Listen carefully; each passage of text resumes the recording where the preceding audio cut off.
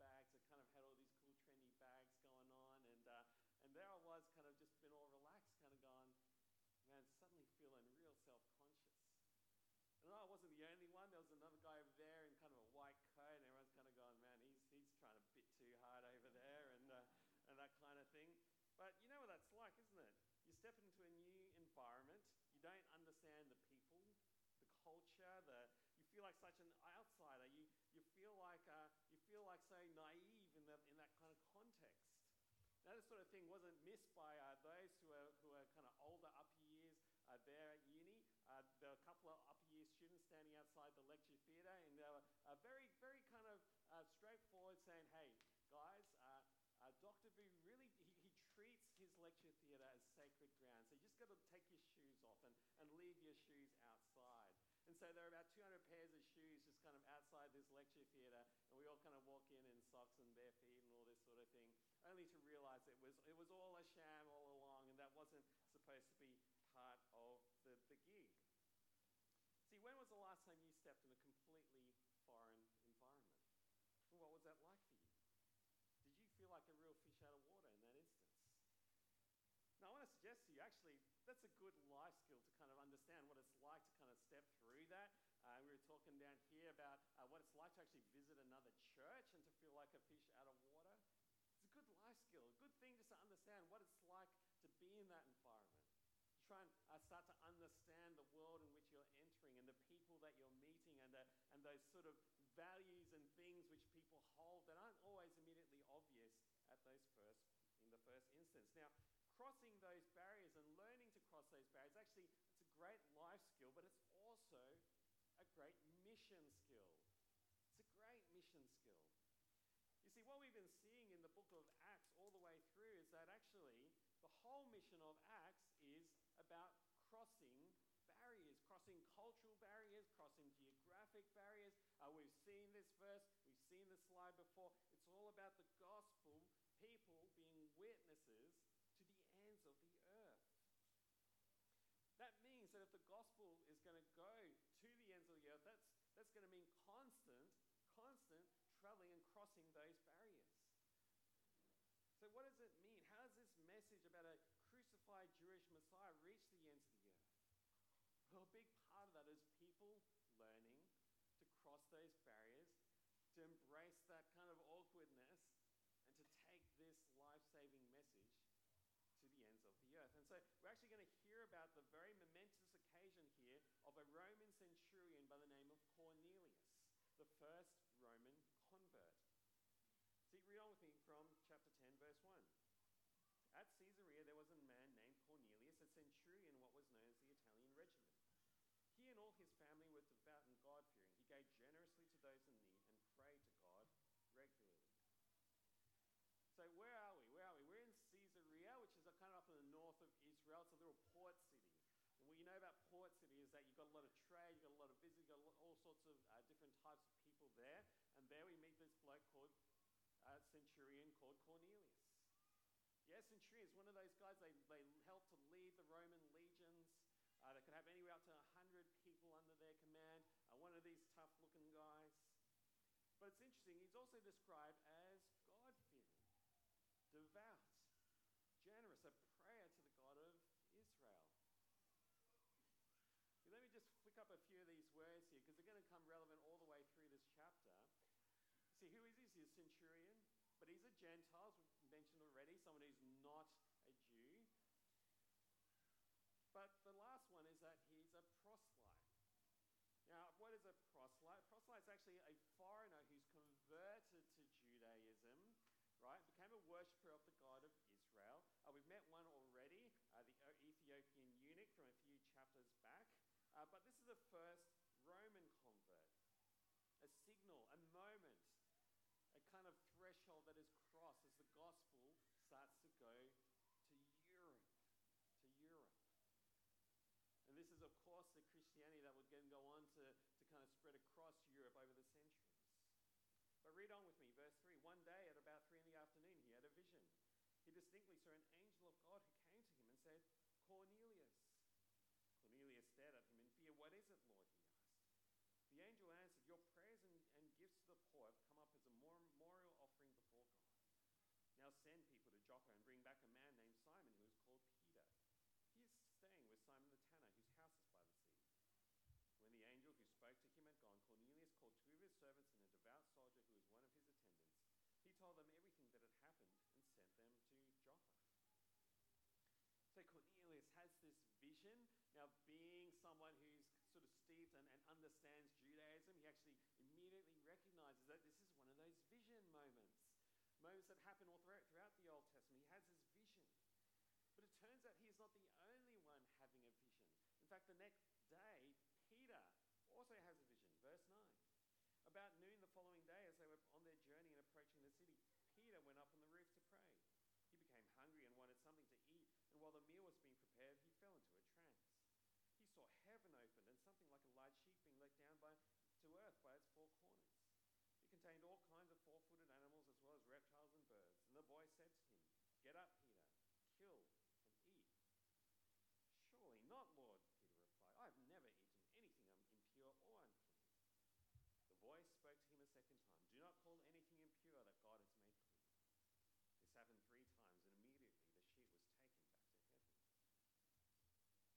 Now, Peter, being the good Jew that he is, he immediately recognizes that you don't eat 4-legged animals. This is actually one of those things that's very well teased out in the Jewish law, and he resists 3 times God's call to him. Now, there's no coincidences here. Of course, that very moment as that vision passes, he's just pondering what it means to Gentile men come and knock at his door. That very moment. You see, whenever visions happen in the whole Bible, they usually signify crucial moments, turning points in the history of the world. And what happens here is we're seeing 2 visions bringing a Jew and a Gentile together. They're both equally needed. I think the Gentile, otherwise probably seeing no real need for the gospel. The Jew for actually recognizing that, hey, something is going on here, something important, a barrier, a turning point has been reached. Now, what's going on here is the Jewish-Gentile barrier. See, what you've got to understand from the Bible is that the whole Jewish identity stems from being different, set apart, holy, different to the rest of the nations in the world, that God chose them. Out of all the people in the Old Testament, he saved them out of Egypt. He gave them the law, the prophets. Israel are utterly unique in that way. It's something that they just embrace. Their sacrifices, their food laws, circumcision, their monotheistic religion. These are all things that are unique and bizarre in the world in which they're in. Now, you might know this as the kosher food aisle in Coles or Woolies.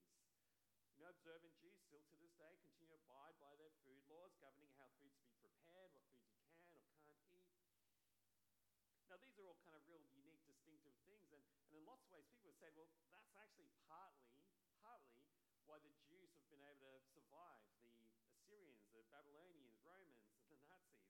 It's actually partly because all of these kind of obscure and unique things about what it means to be a Jew actually helps to kind of build your own sense of self-identity, right? You belong to this special, unique group. Now, I reckon it's actually not so weird today to get that, because in our day, in our modern world that we're in, as much as we kind of broken down some barriers, I almost feel like we're saying to kind of slide back into these kind of group identity kind of things. We've got all kinds of tribal groups these days, and it's interesting because there's so much there about, well, you can't go and hang out with those people because, well, they belong to that tribe. It could be a political tribe, could be any kind of tribe. It was an interesting thing that happened on the internet. There was a photo that was snapped of these 2 people there watching sport together, Ellen DeGeneres and George Bush, the former US president. It broke the internet, right? Because so many people came out and said, well, how are these 2 people friends? They come from complete different ends of the political spectrum. In fact, I think Ellen actually got it the worst because so many of her kind of tribe turned on her to say, well, how can you possibly hang out with a Republican president and a one that waged wars at that? You see, we kind of have all these barriers between people today, and you're not supposed to go and associate with people of the other tribe. See, it's a world of identity politics. You might have heard that phrase around before.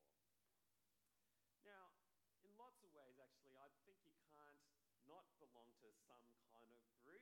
In fact, in lots of ways, it's a positive thing that you can actually belong to a group who have common experience, a common history or struggle or culture or whatever it is.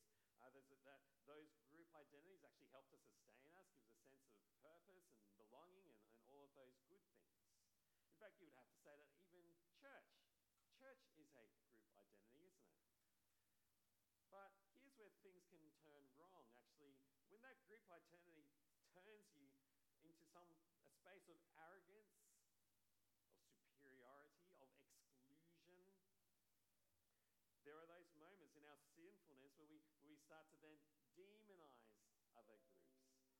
And we want to say, sort of put some distance and separation from them. The Jewish people of Peter's day here took a lot of pride in what God had given them and established for them as a nation.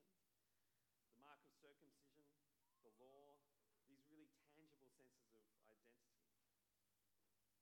And so there were all these barriers between what it meant to be a Jew and the rest of the world, the Gentile world. Now, to be sure, Jews had actually lived amongst Gentiles now for centuries, since all of the exile, and they'd always lived as aliens and sojourners. You hear that phrasing a lot in the Bible. But they're always kind of kept away from the Gentiles, kept their distance. So I want to keep that background in mind as we now see the encounter between Peter and Cornelius. All right, where are we? Yes.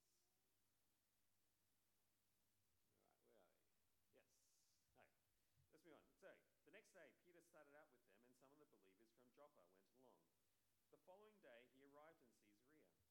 Cornelius was expecting them and had called together his relatives and close friends. As Peter entered the house, Cornelius met him and fell at his feet in reverence. But Peter made him get up. "Stand up," he said. "I am only a man myself."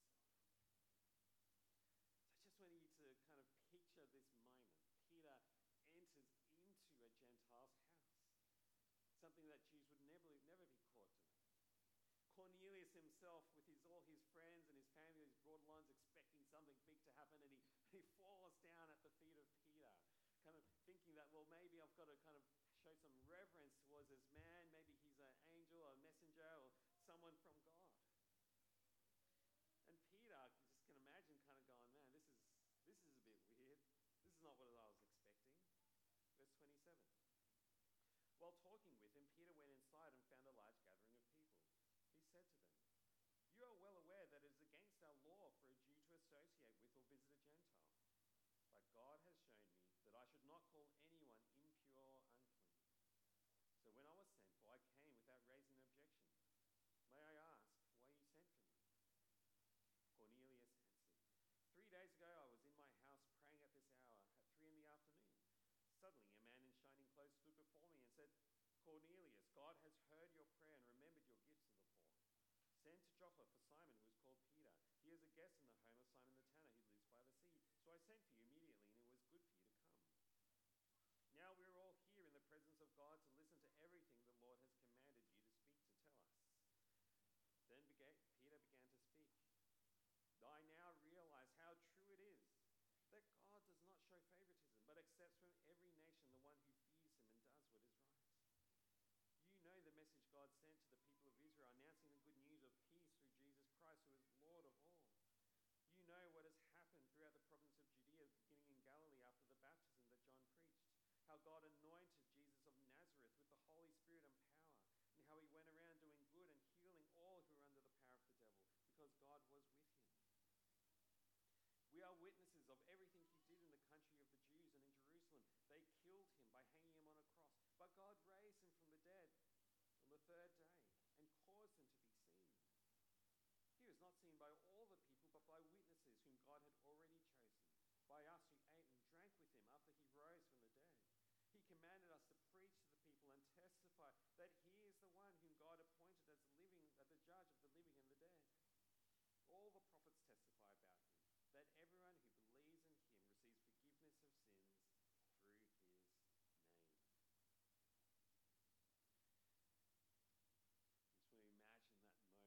Just want to imagine that moment as Peter finishes.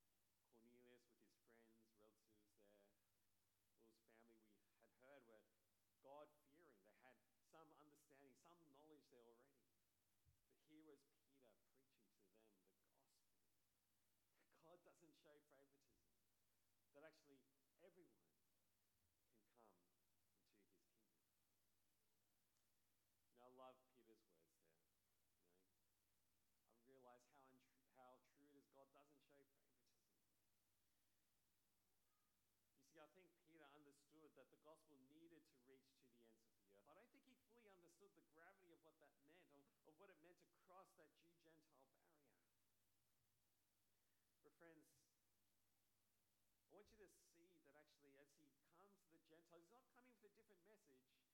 still the message of the risen Savior, the one who came, died on a cross, is risen as to be the judge of the universe.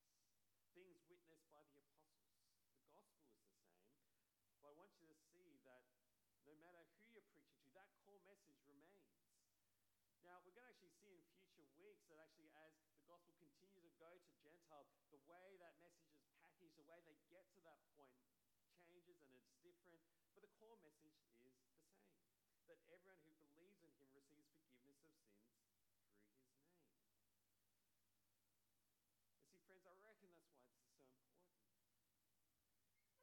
This is why we can't just keep it within our tribe, within our church, within those who are similar to us. Because if God has truly put this gospel out there to bring salvation and forgiveness for all, that when you stand, when every human stands before the judge of the universe, that there is only one way in which our sins can be forgiven. Friends, this is the good news. This is a message for all. And I don't know about you, but I feel like so much more in this world keeps telling us, hey, whatever religion you are, that's fine. Just keep it private. Just keep it to yourself. Don't go bringing it out into public. You see, friends, we can't but bring it into public because this is a public gospel. It's a public message. This is a message of salvation for all. And that's why these barriers must be crossed. Verse 44. While Peter was still speaking these words, the Holy Spirit came on all who heard the message. The circumcised believers who had come with Peter were astonished that the gift of the Holy Spirit had been poured out even on Gentiles, for they heard them speaking in tongues and praising God. Then Peter said, "Surely no one can stand in the way of their being baptized with water. They have received the Holy Spirit just as we have." So he ordered that they be baptized in the name of Jesus Christ. Then they asked Peter to stay with them a few days. As the chapter finishes out, we get this cool little mini Pentecost moment, right? The Spirit comes upon everyone who was there in that household. What a brilliant and amazing moment that must have been. But friends, you see that the Holy Spirit crossed those barriers. Yes, the law and those food laws, those things that made the Jewish people unique, they had played their role. And now God was removing those barriers so that this message could go to the ends of the earth, to Gentiles. As Peter would write later in Ephesians to kind of help us understand how this whole thing goes. No, we don't have that verse. Okay. Jump with me to Ephesians chapter 2. Jump with me to Ephesians chapter 2. It's over to the right, a few pages. Okay, Ephesians chapter 2, verse 11. Paul writes this, "Therefore, remember that formerly you who are Gentiles by birth and called uncircumcised by those who call themselves the circumcision, that done in the body by the hands of men, remember that at that time you were separate from Christ, excluded from citizenship in Israel and foreigners to the covenants of the promise, without hope and without God in the world. But now in Christ Jesus, you who were once far away have been brought near through the blood of Christ. For he himself is our peace, who has made the two one and has destroyed the barrier, the dividing wall of hostility, by abolishing in his flesh the law with its commandments and regulations. His purpose was to create in himself one new man out of the two, thus making peace, and in this one body to reconcile both of them to God through the cross, by which he put to death their hostility. He came and preached peace to you who are far away, and peace to those who are near. For through him we both have access to the Father by one Spirit. Consequently, you are no longer foreigners and aliens, but fellow citizens with God's people and members of God's household, built on the foundation of the apostles and prophets, with Christ Jesus himself as the chief cornerstone." See, friends, the gospel has brought those who were far, Gentiles, which is pretty much all of us, and brought us to be near. Those who didn't deserve it, those who are not naturally part of the people of God. And he has made us one people by his Spirit. See, church, this is truly, really, this is the one hope for our world. the one hope for humanity to be brought together as one, for peace. I think it's so funny because in our world we so love the idea of peace. We uphold it. We want to live to bring people together, break down those barriers, and what do in our world? We create more and more barriers, more and more tribes, more and more toxic public engagement with each other because we can't do it without Christ. See, I don't know, whatever barriers you can think of today, political, liberal, conservative, racial, religious, we keep trying to do what we can to paper over those differences. The church, we won't create a more harmonious society just by relativizing our differences and papering over them. No, we will see it by breaking down those barriers, becoming one under the God who made all of us. That's the only way to bring us together. It won't be through cancel culture, right? The kind of thing that demonizes those who don't agree with you. You present the other group as just evil and irredeemable. No. By the blood of the cross, the only perfect human who came to redeem all who believe in his name by bearing their sins upon the cross. We keep trying so hard in our society to do that without Jesus. In fact, by cancelling Jesus, really. And it doesn't work. Surprise, surprise. In fact, I would say today Christianity really, truly is the only multicultural, multi-ethnic movement that the world has ever seen. Because this mission is a universal one that has crossed every barrier, and it brings people together. It doesn't turn people away against each other. So church, as we bring this home now, I want to just make a few comments about what it means then to actually be a people who are on that mission, who can break and cross those barriers. Now, first one, let's see, be a good cultural observer.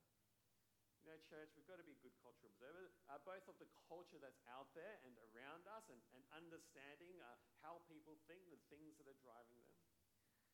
But maybe even more importantly, to be a good cultural observer of yourself.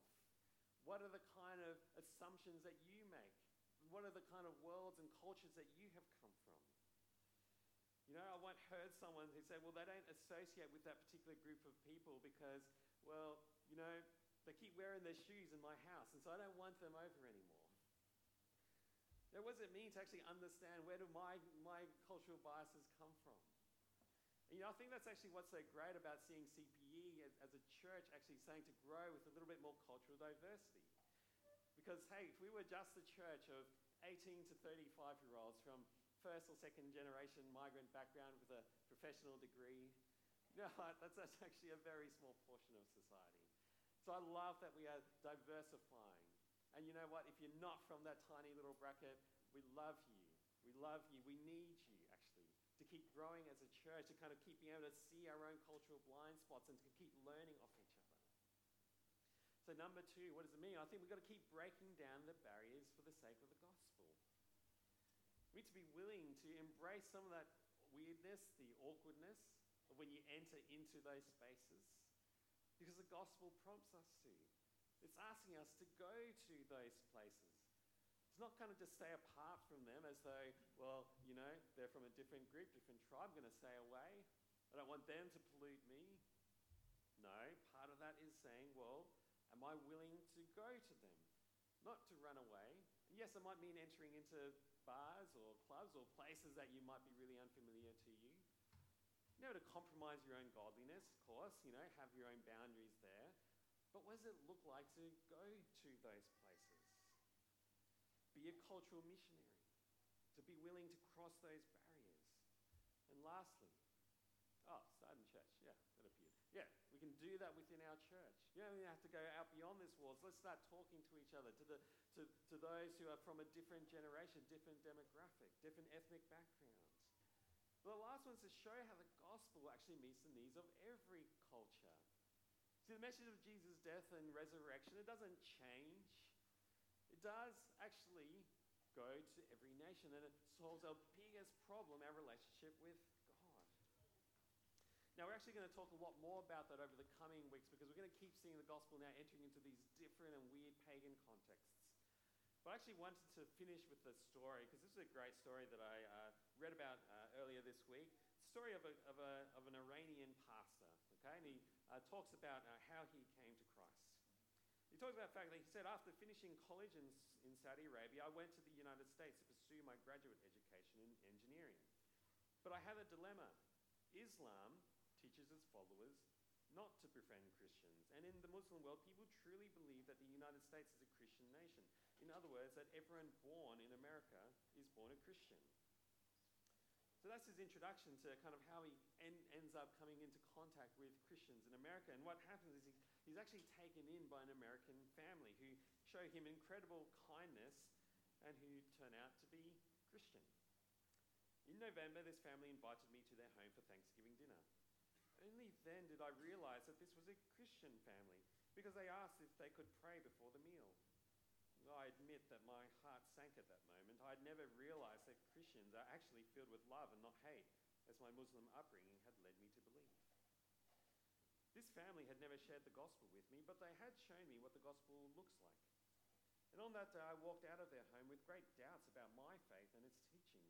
I vowed that I would do my research on Christianity, hoping to learn more about how Jesus could make such a profound difference in someone's life, offering the kind of peace and joy I had never seen before. A few years later, after earning my master's degree, I joined a local engineering firm. There I met another born-again Christian. I was impressed by his faith, his joy, his peace, and the light that seemed to shine forth from him. And when he invited me to his home for Christmas dinner, I noticed that his wife and kids had the same qualities. They were just like the family I'd met in college. At this point, I couldn't hold my curiosity back any longer. I asked him, why was he so different to those around him? He told me he was a born-again Christian, and he shared his testimony. I was gripped with the desire to know more about Jesus. And this guy, he becomes a Christian, and he realizes that this is the best thing. This is the good news. And he now spends his time preaching and working with the underground church in Iran. See, church, if the gospel is to go to the nations, this is what it's going to look like. Crossing into those contexts, preaching the good news, learning about their cultures, learning to love people well, but ultimately bringing them face to face with the one who died for their sin. Let's pray. Gracious Heavenly Father, we want to thank you for this word, this message that you've given us. The message that brings life and salvation to our world. This message, Father, that you have given us to be witnesses of. Lord, wherever we're at in the context and the people that we come across, Lord, will you give us that curiosity, that bravery, that desire, Father, to take this message to them. But Father, if we don't, who will? Father, we pray that you will help us to have that sensitivity, to have that ability to be able to speak into their lives. Father, we pray that you would grow us in wisdom. You would grow us in our cultural understanding. You would grow us in our understanding of the gospel, and we might be able to see and show how this relates to every time and culture. And Father, most of all, we pray that you would go ahead of us, softening the hearts. That like this guy from Iran, he might be able to see and be gripped by the one in whom we follow. And we pray all of this in Jesus' name. Amen. All right, well, church, we're going to spend a little bit of time just reflecting on that passage, on the